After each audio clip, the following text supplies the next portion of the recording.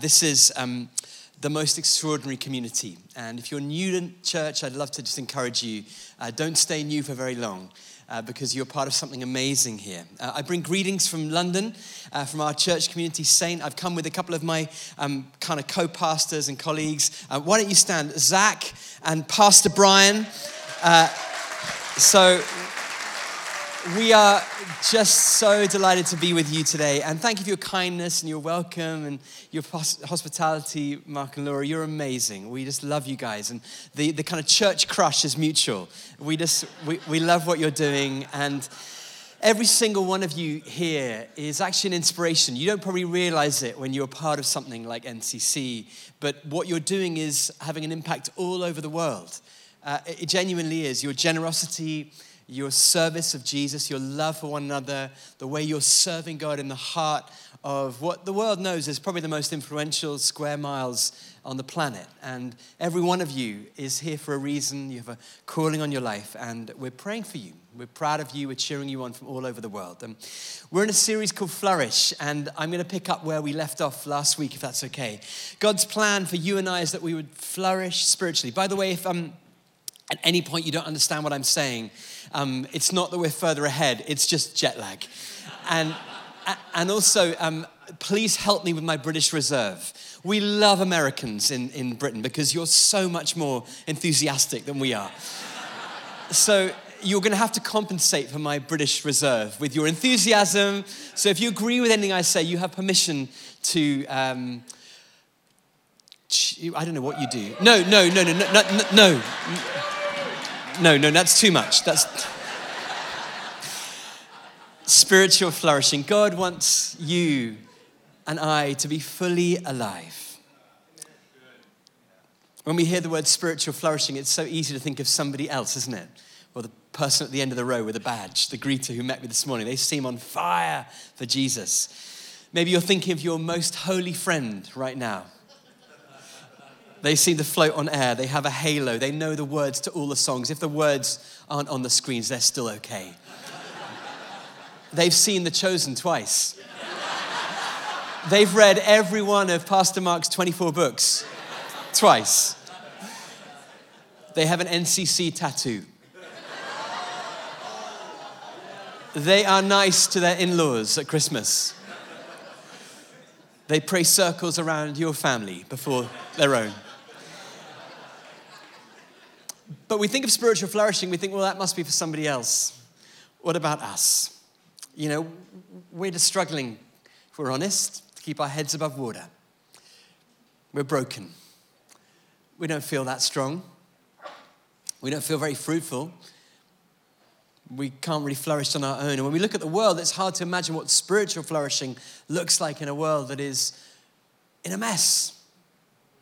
In a cultural moment that seems so uncertain, at the intersection between some of the most fundamental shifts in human history, the rise of AI, the crossfire of political turmoil, an election year, the global pandemic that's still impacting all of us, culture wars, social upheaval, the doomsday clock, never been closer to midnight, the geopolitical situation never more dangerous in living memory.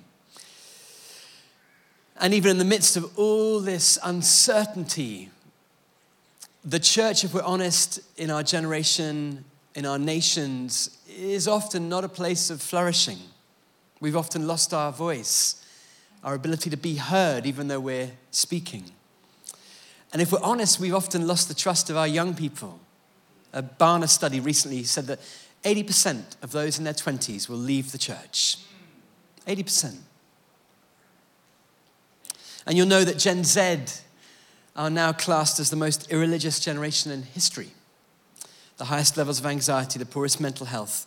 You don't need me to tell you how rough the world is for young people today. In London, well, we are ahead of the curve in some ways. We are just ahead of the decline curve, where I serve in a neighborhood that's probably in the wrong side of the tracks. It's a poor part of the city. Half the kids actually are growing up below the poverty line where we are. And a great decline in faith began in around 1900. The First World War preceded that and accelerated that. And then The last century has been one of total decline in the church, across the kind of spectrum, to the point where less than 1% of people in our neighborhoods would attend a regular local parish church on a Sunday morning, 0.8%. Which means we are officially ministering to an unreached people group. So that's exciting. I don't have to go to the ends of the earth. I can step out my front door and I'm on an unreached people group mission field. So I'm not going to depress you. I'm not here just to depress you too much. But the good news is this. Astronomers know this secret. It's always darkest before the dawn. Finances know this. When do you buy the stock?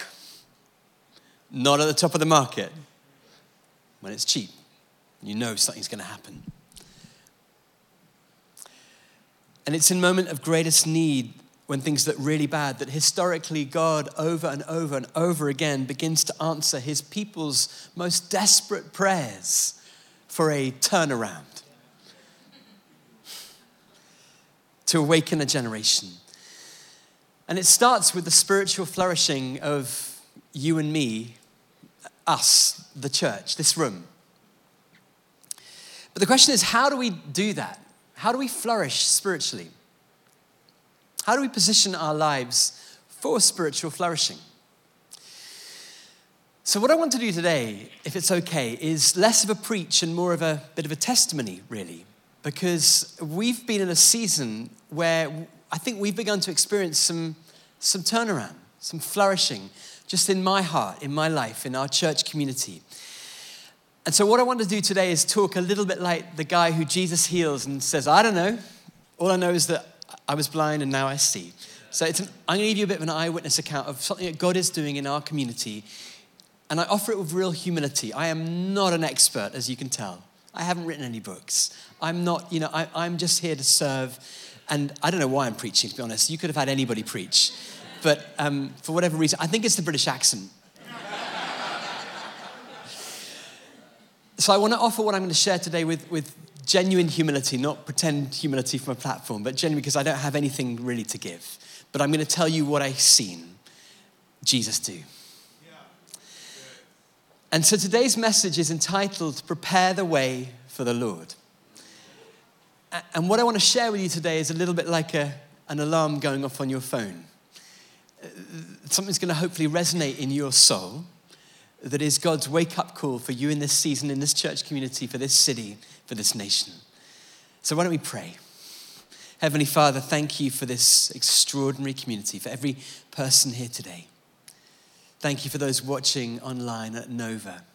We pray today that you would take the room, you take the platform. We humble ourselves, God. We have nothing in our own strength to bring you today. And we ask for you, Holy Spirit, to come and to meet with every one of us. Speak to us from the front of the room to the back of the room, from the heart that is most angry right now, most distant from you, to those who are longing for more of you, and everyone in between. God, would you break through today? In Jesus' name, amen. I'm going to go to Mark's Gospel, chapter 1, verses 1 to 11. Hopefully it's going to come up on the screen. If it's an English translation, I mean, King's English rather than what you guys did. I hope it's going to work out, okay? Mark 1, verse 1 to 11. In the beginning of the good news about Jesus, the Messiah, the Son of God, as it is written in Isaiah the prophet, I will send my messenger ahead of you who will prepare your way. The voice of one calling in the wilderness. Prepare the way for the Lord. Everyone say, prepare the way for the Lord. Prepare the way for the Lord. Make straight paths for him.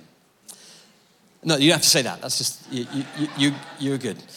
And so John the Baptist appeared in the wilderness preaching a baptism, listen, of repentance and forgiveness of sins. And the whole Judean countryside and all the people of Jerusalem went out to him. Confessing their sins, they were baptized by him in the river Jordan. And then skip down a little bit further. It says this, at that time Jesus came from Nazareth in Galilee and was baptized by John in the Jordan. And just as Jesus was coming up out of the water, he saw heaven being torn open, the Spirit descending on him like a dove, and a voice came from heaven, "You are my Son, whom I love. With you I am well pleased." Amen. Prepare the way for the Lord. So like Pastor Mark said, I don't travel that much. And about a year ago, I was in the US, the first time in about 5 or 6 years.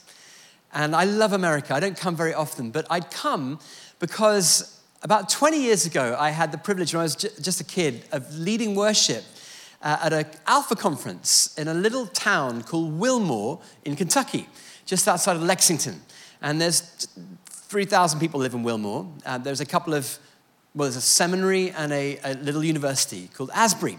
And over the last 20 years, I've kept in touch with the faculty there, and there's some amazing scholars there who I kind of track with, and some interesting people. About a year ago, a friend texted me and said something is going on with a bunch of Gen Z students in a hall in the Hughes Auditorium in Asbury. I was like, Asbury? I felt like the guy in the, can anything good come from Nazareth? I was like, Asbury? White picket fences, it's like the town in Back to the Future. That's what we think of like most of America, like, American movies. I'm like, this is amazing. What could be going on in Asbury? And so I texted another friend, a couple of pastors, and they were like, no, something is going on. Now, I'm not one of these guys who gets on a plane. But at that point, a year ago, if I'm really honest with you, I was desperate for Jesus to move. I run out of ideas. We try and do church in our own strength. The pandemic knocked that one out. And we're like, I don't know what it's going to take. 0.8% people come to church. Like, what's it going to look like? A little bit like that parable, or that story when Jesus is in the house and the friends cut open the ceiling. You know that? Just to get in the presence of God. I was like, I probably am in that place where if it's a rumor of God on the move, I'll go. And so I've never done this before in my whole life. I got on a plane and I went to Asbury, Kentucky, Lexington, Wilmore. And I thought, if nothing else, it's so nice to go and visit the Americans. We love the Americans. I hired a car. I can't remember what airport it was, Lexington, I think. We drove down the little hour-long drive to Wilmore and shut the door of the car. And I stepped out on the parking lot in the theological college at Asbury. As I shut the door of the car, standing on the tarmac, I was like, oh, hang on a minute. No hype, no crowds, no nothing. I was like, got out of the car and I was like, oh, this is not a drill. You could feel it. I was like, oh no, I've grossly underestimated what God looks like when he moves. Because in that moment, I was aware of my own sin. I say that as a pastor. I've got probably more sins than you. I was like, oh God, I'm being so proud. God, I've tried to do it in my own strength. I've not fathered my church well. I've done it in, and honestly, there on the tarmac, I had to stop and take a breath and go, God, I've just got to get right with you. I found myself locking myself away before I even went into that room and just praying, God, I'm so, so sorry. And walked into a gathering, not much bigger than this, a group of young kids. And, I can't talk about it still without weeping because for all the hype and all the excitement of church, and I've done what you guys do. I think you guys are probably similar to our church. I'm like, I walked in the room and I was like, oh no, this is the real thing. Jesus is here in a way that's not necessarily comfortable. The ceiling has been pulled back. The curtain has been pulled back for a little moment. And here are a bunch of teenagers, college kids, just being loved by God in a very tangible way. But it felt like I was walking into a furnace. In one sense, same songs we sing, like we sang this morning. But man, oh man, I was just so aware of the presence of God, like never before in my life. Honestly, it was something else. And those days I was there, I witnessed what God did. I learned a huge amount. I learned a huge amount about the presence of God, about God's heart for the very young, about what he's going to be doing with the next generation. And as a pastor, I'm in a listening and learning mode. But more than that, Jesus just got my heart again and changed me a little bit and renewed me. So I left and went back and got back on the plane, and I wept all the way over. I flew United. All the way, they're so nice on United. I was with one of our pastors, Pastor Steve, and they thought we'd had some kind of row because I was weeping the whole way home. We were right at the back of the plane, like the tail. There's 2 little seats in economy right at the back, and we were together, and it was like I was there just crying. They kept bringing me tissues and pretzels and tissues and pretzels. And they were like, "Are you okay, honey?" I was like, "Yeah, I'm okay." Like, "Are you sure? Is he being mean to?" It's like, "No, it's fine." And I wept all the way home, really, because I didn't want to go away from the presence of God. My heart was like, eternity feels less scary now. And I got to, sitting in the plane, and I prayed, and I said, "Lord, I don't want to go back to London if you don't come with me. Don't pass us by. We need you." And I started making a list of things to change. I was like, "Okay, we're gonna kill all the production, and we're gonna stop. We're gonna fast for a month. And the Lord, just very kind, said to me, 'Al, you know what? Change nothing but your heart.'" I was like, "Oh, that's a tough one." And then the Lord said something to me that I'll never forget the rest of my life. He said, "Al, you've got 18 months to prepare for a move of God in London." Now, I'm a pastor. I train people on how to pray, the prophetic, no dates and mates. You never say, "In 80 months' time, you're going to marry the guy next to you." That might be a word for one of you here today.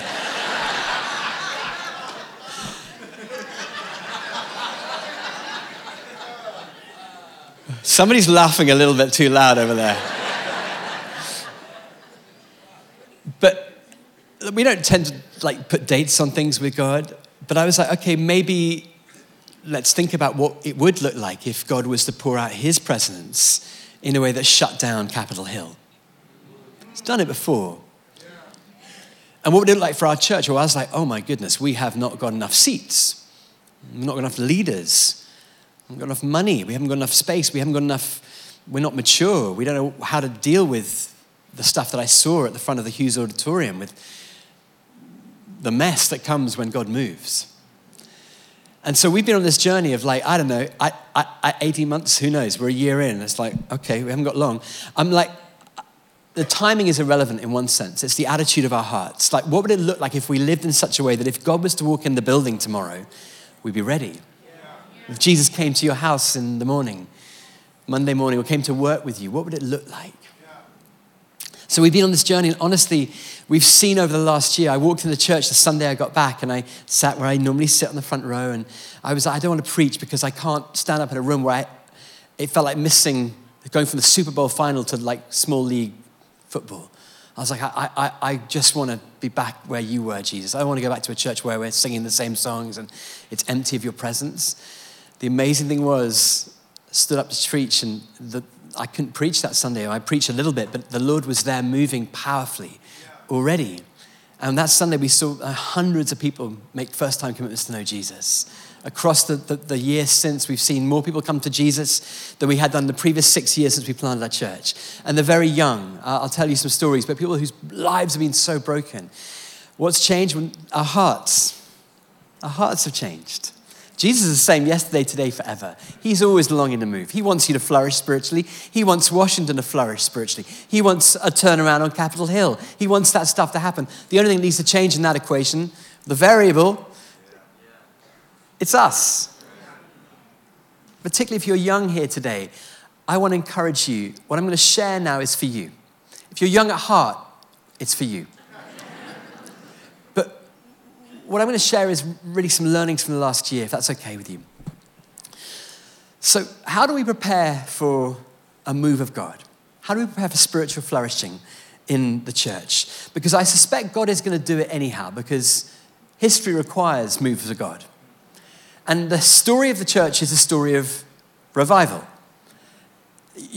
At wholesale, sovereign moves of God. Not stuff we can control, but when God seems to move sovereignly and unexpectedly and powerfully, and if we're not ready for it, he'll find someone else to do it. Right.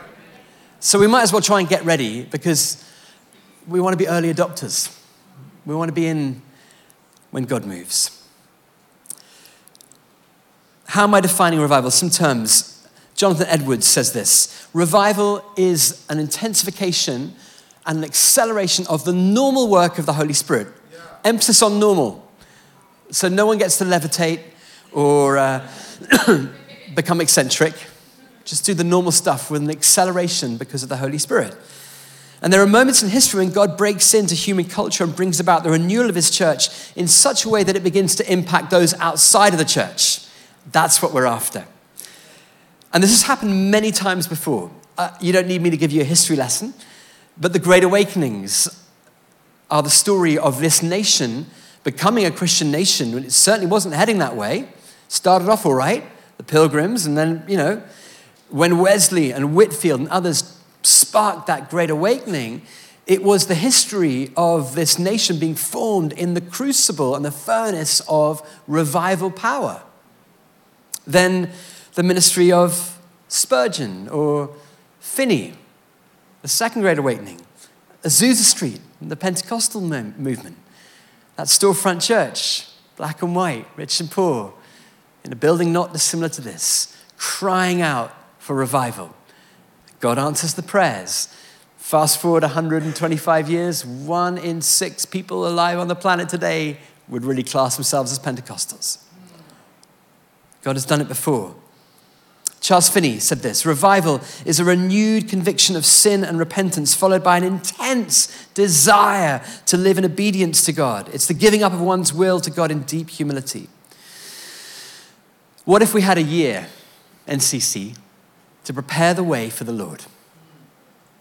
I mean, what would it look like if we as a church community here said, okay, we are going to do everything we can to position ourselves for revival?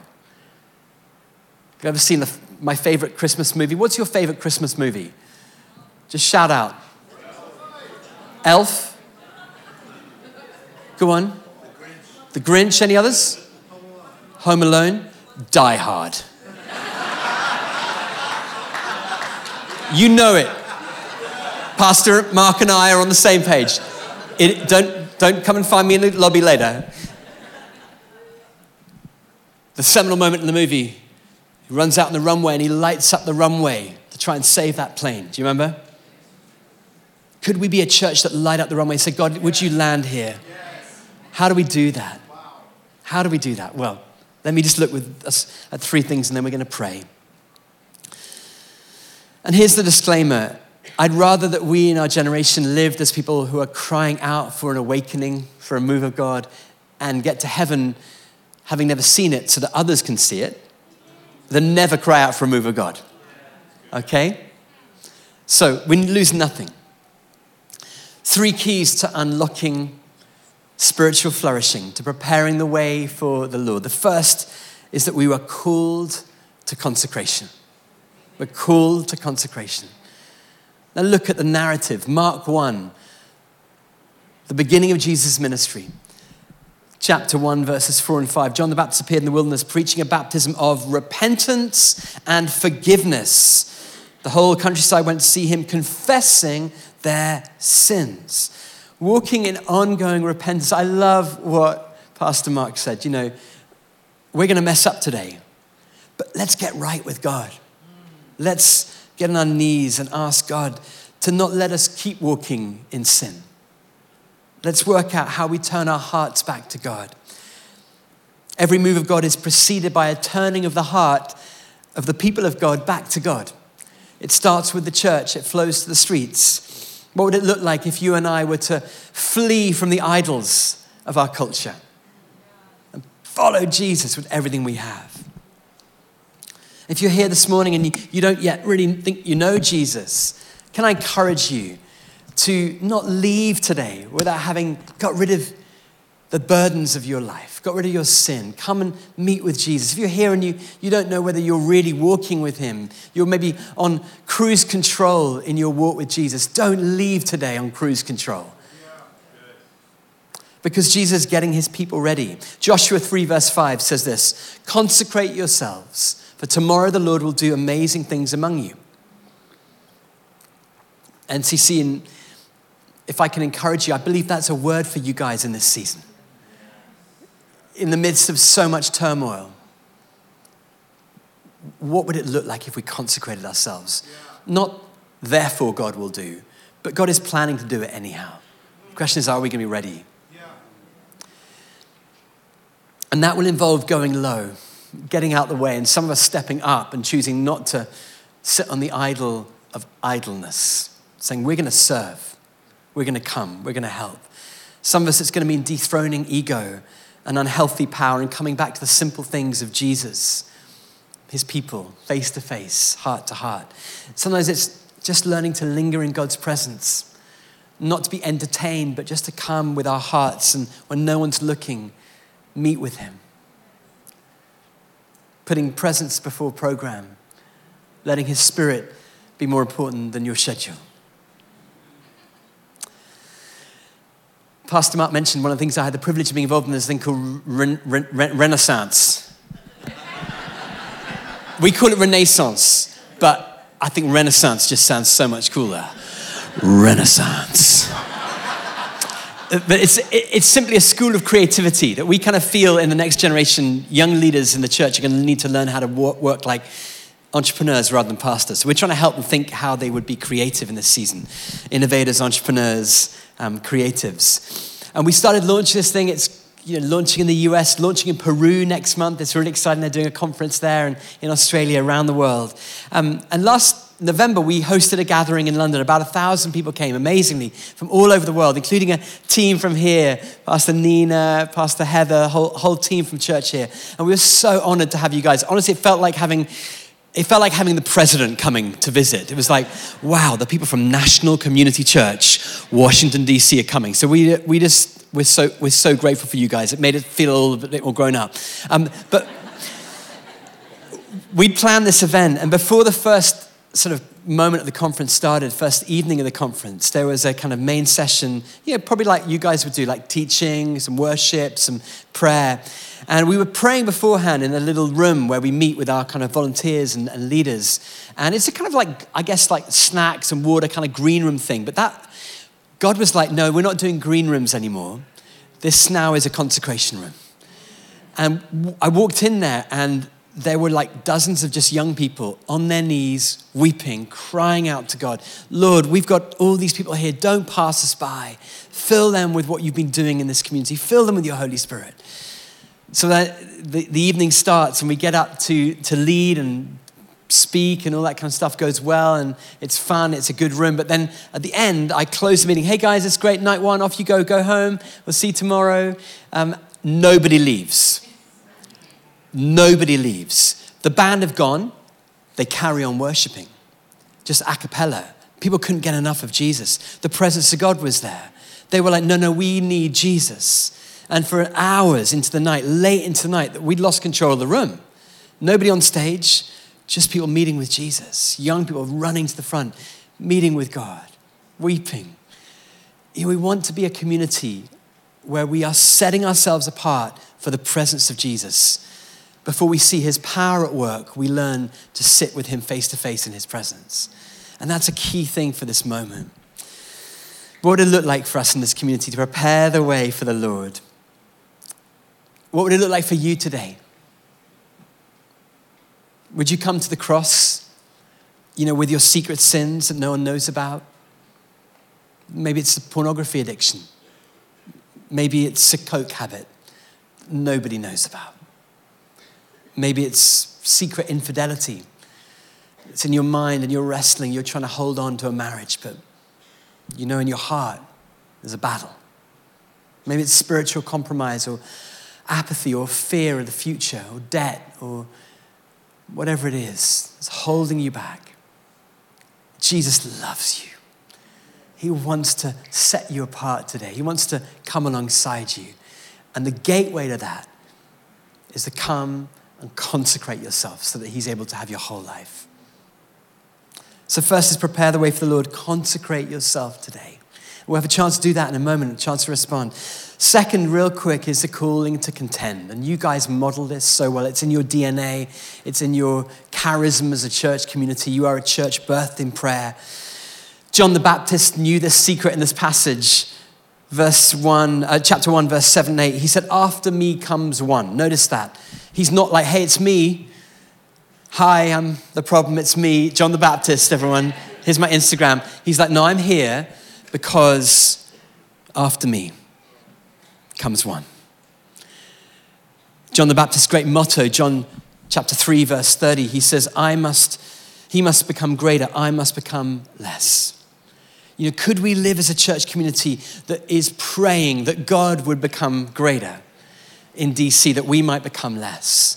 Not just, hey, Jesus, here's my shopping list of things I need. Here's my gift list, my wish list.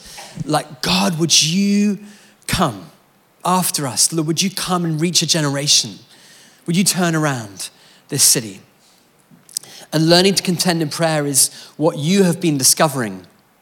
House of Prayer sounds really exciting. I'm really, really sad not to be with you on a Thursday night. If I'm honest, I think I'd rather be here on a Thursday than a Sunday. It sounds like it's fire on a Thursday.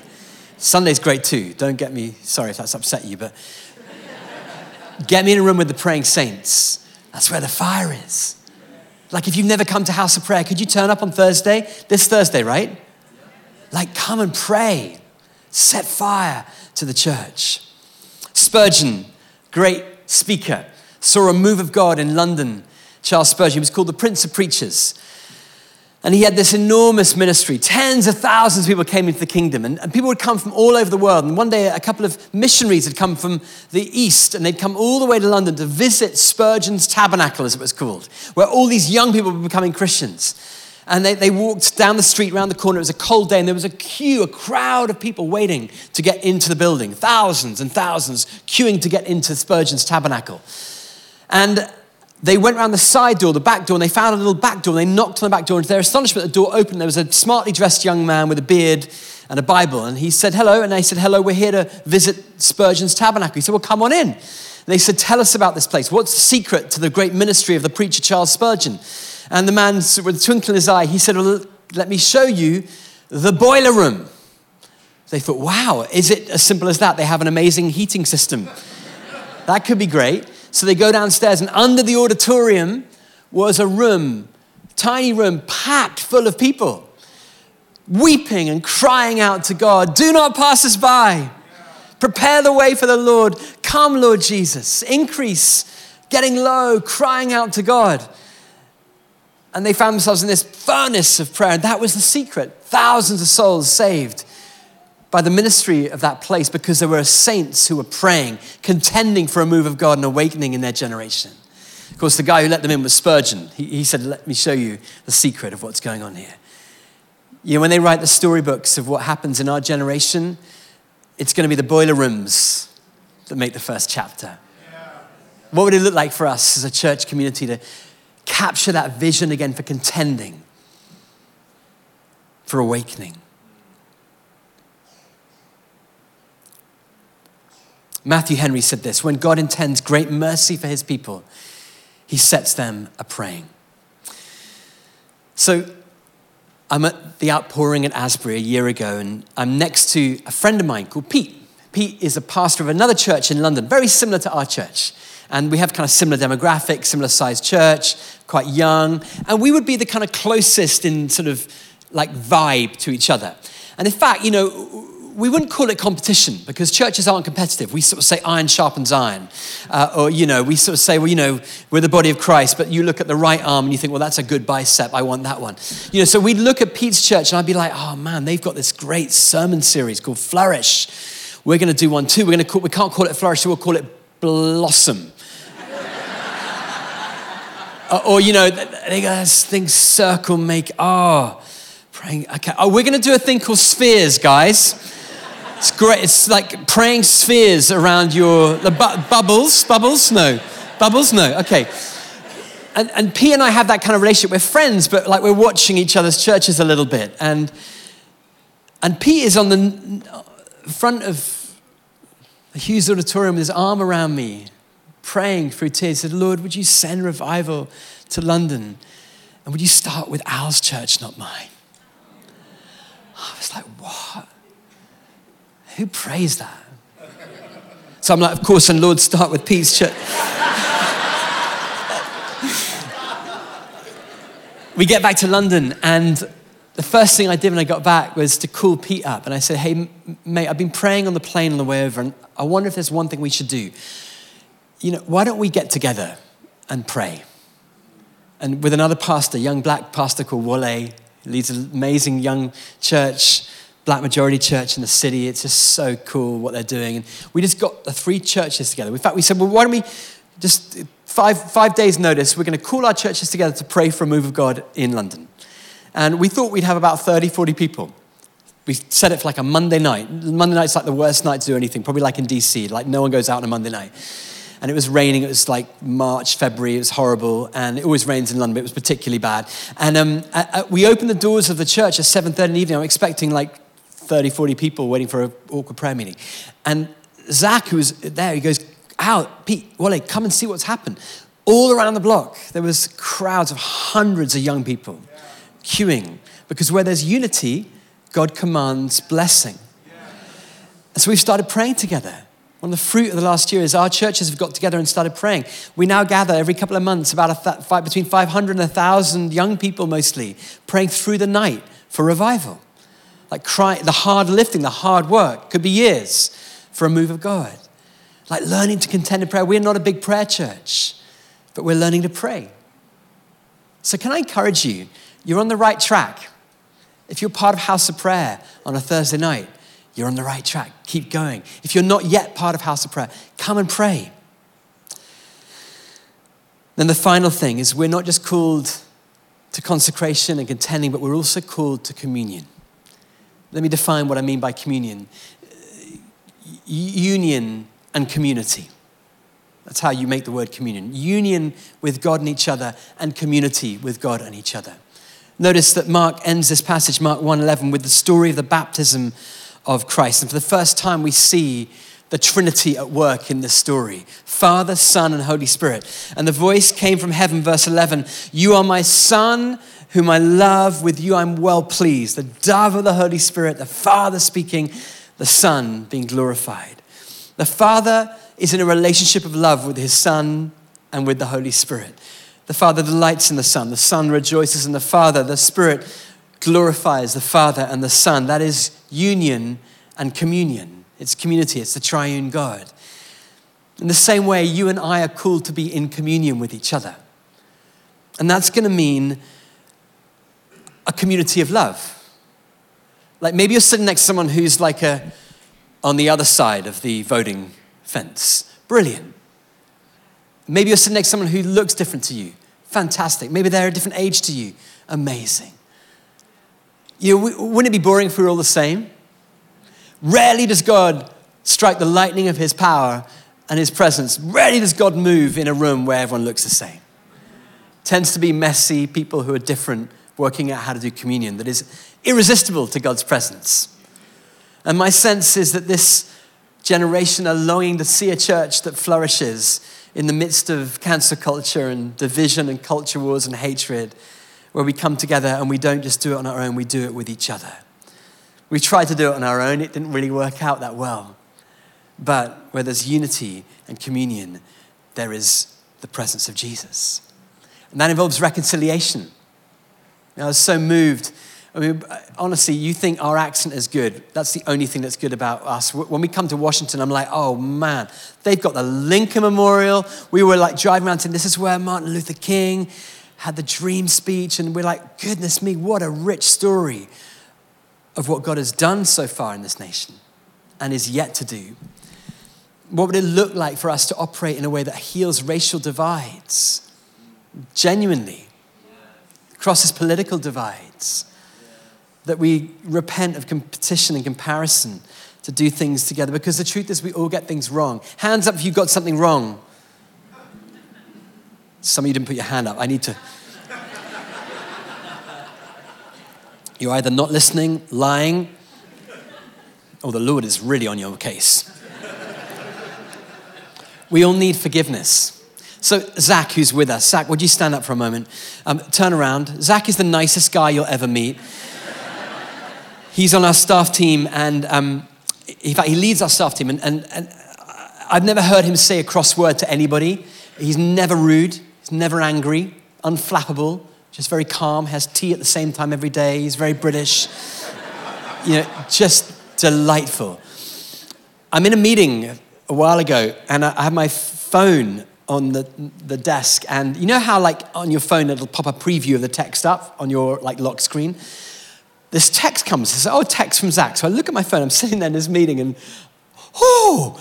the text just says 2 words in capital letters. The first word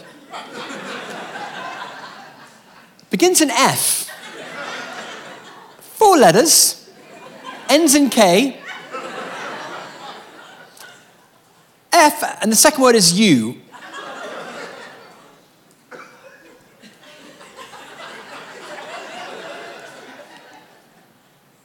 I'm like, what have I done? What have I done? Search me, oh God. To get this guy to send me that text, something has gone horribly wrong. I'm like, praying Psalm 51. Cleanse me, O Lord.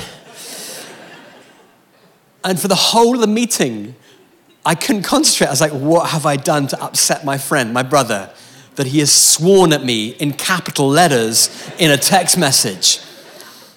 And then I remembered, at the end of the meeting, I opened my phone, I scrolled up, and I remembered about 4 hours earlier, I'd had a text conversation with Zach that went like this. Zach, hey Al, just to let you know, somebody has graffitied the front doors of the church again.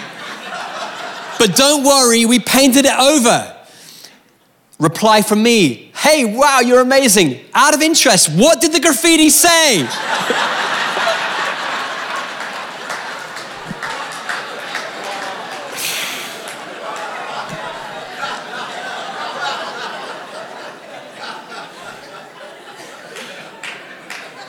Who do you need to forgive today? Who is in your texts or not in your texts? Who's in your heart or not in your heart? Who is in broken relationship with you today? Because before awakening comes to our generation, the church needs to get right with each other. The cross is vertical and it's horizontal. Repentance isn't just me and Jesus, it's me and Larry. I don't know anyone called Larry, but if you know what I mean. It's you and the difficult person down the road from you that you're trying to avoid eye contact with. Habakkuk 3 verse 2 says, Lord, I've heard of your fame. I stand in awe of your deeds. Repeat them in our day. In our time, make them known. Remember, in wrath, remember mercy. If we want to see a move of God in our generation, we've got to get ready. Prepare the way for the Lord. Get your heart right. I'm going to give you a moment and we're going to pray, but I want to give you an opportunity to consecrate your life today between you and God. No one else needs to know what it is, but don't leave here today carrying unforgiven sin. Don't leave here today with your heart resolved to be angry with someone else in the room or outside the room. We need to resolve today to contend for an awakening, for a turnaround in the capital, for a move of God in our generation. God, don't pass DC by. Don't leave us to mobs and riots. Come, Lord Jesus, and change the hearts of people that they might know you and glorify your name above every other name. Like, could we be a church that is radical about our common unity, our community, that we'd heal the divisions of racism, difference. And the exciting thing is he's done it so many times before. He's made paths in the wilderness. In Britain in the 18th century, less than 4% attended church. God raised up people like Wesley and Whitfield, who saw a great move of God because they gave up trying to run it on their own. They were like, God, we're going to empower your people, and the Lord did it. This nation converted by successive waves of moves of the Holy Spirit throughout history. He's done it so many times before. Take the continent of Africa. In 1900, only 9.1% of the people of the continent of Africa confessed the name of Jesus as Lord.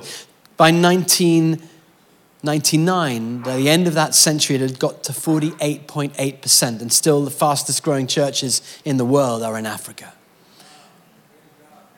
1 in 14 people alive on the planet now is an African Christian. Azusa Street,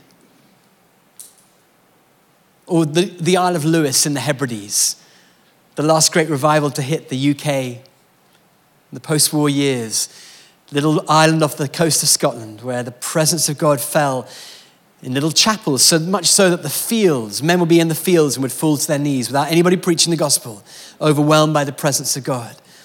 Duncan Campbell, who was preaching in that revival, said it felt like a community just saturated with God.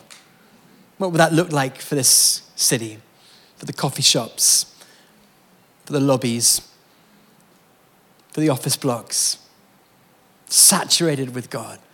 Congress saturated with God. The Senate saturated with God.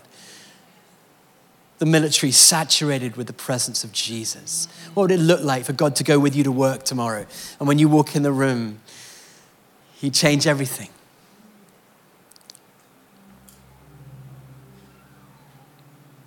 I want to end with a story. As a young guy who I've asked permission to share this text. He was at church, involved in church, serving on a team. He wrote this: I was at church serving. I loved Jesus deeply. Jesus had changed my life 6 years before. Then 6 years later, this is about a few years back, in a low headspace, I used cocaine for the first time on a night out. It turned into a weekend pattern of drinking heavily and using coke, and I was stuck in this pattern. My love for Jesus was shaking as my addiction was growing. I pursued the weekends to find escapism, fun, and oblivion. With deep shame and guilt, I would cry out to God for help, but I'd use again and again. I agonizingly decided I would share my struggles with close friends, and I was met with love and kindness.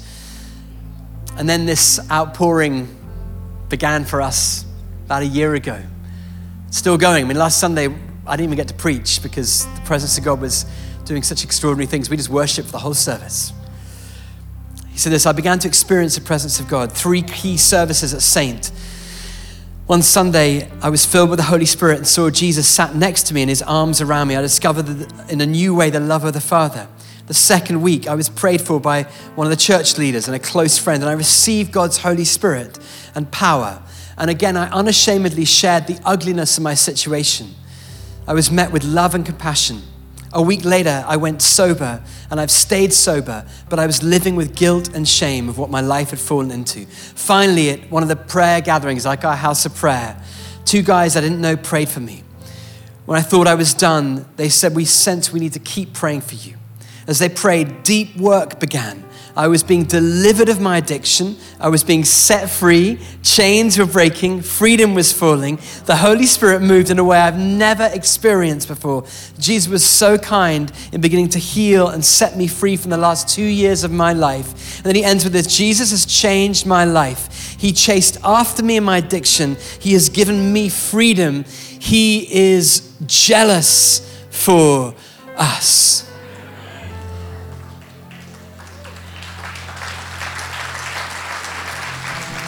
I'm just here to tell you this morning that Jesus is jealous for you.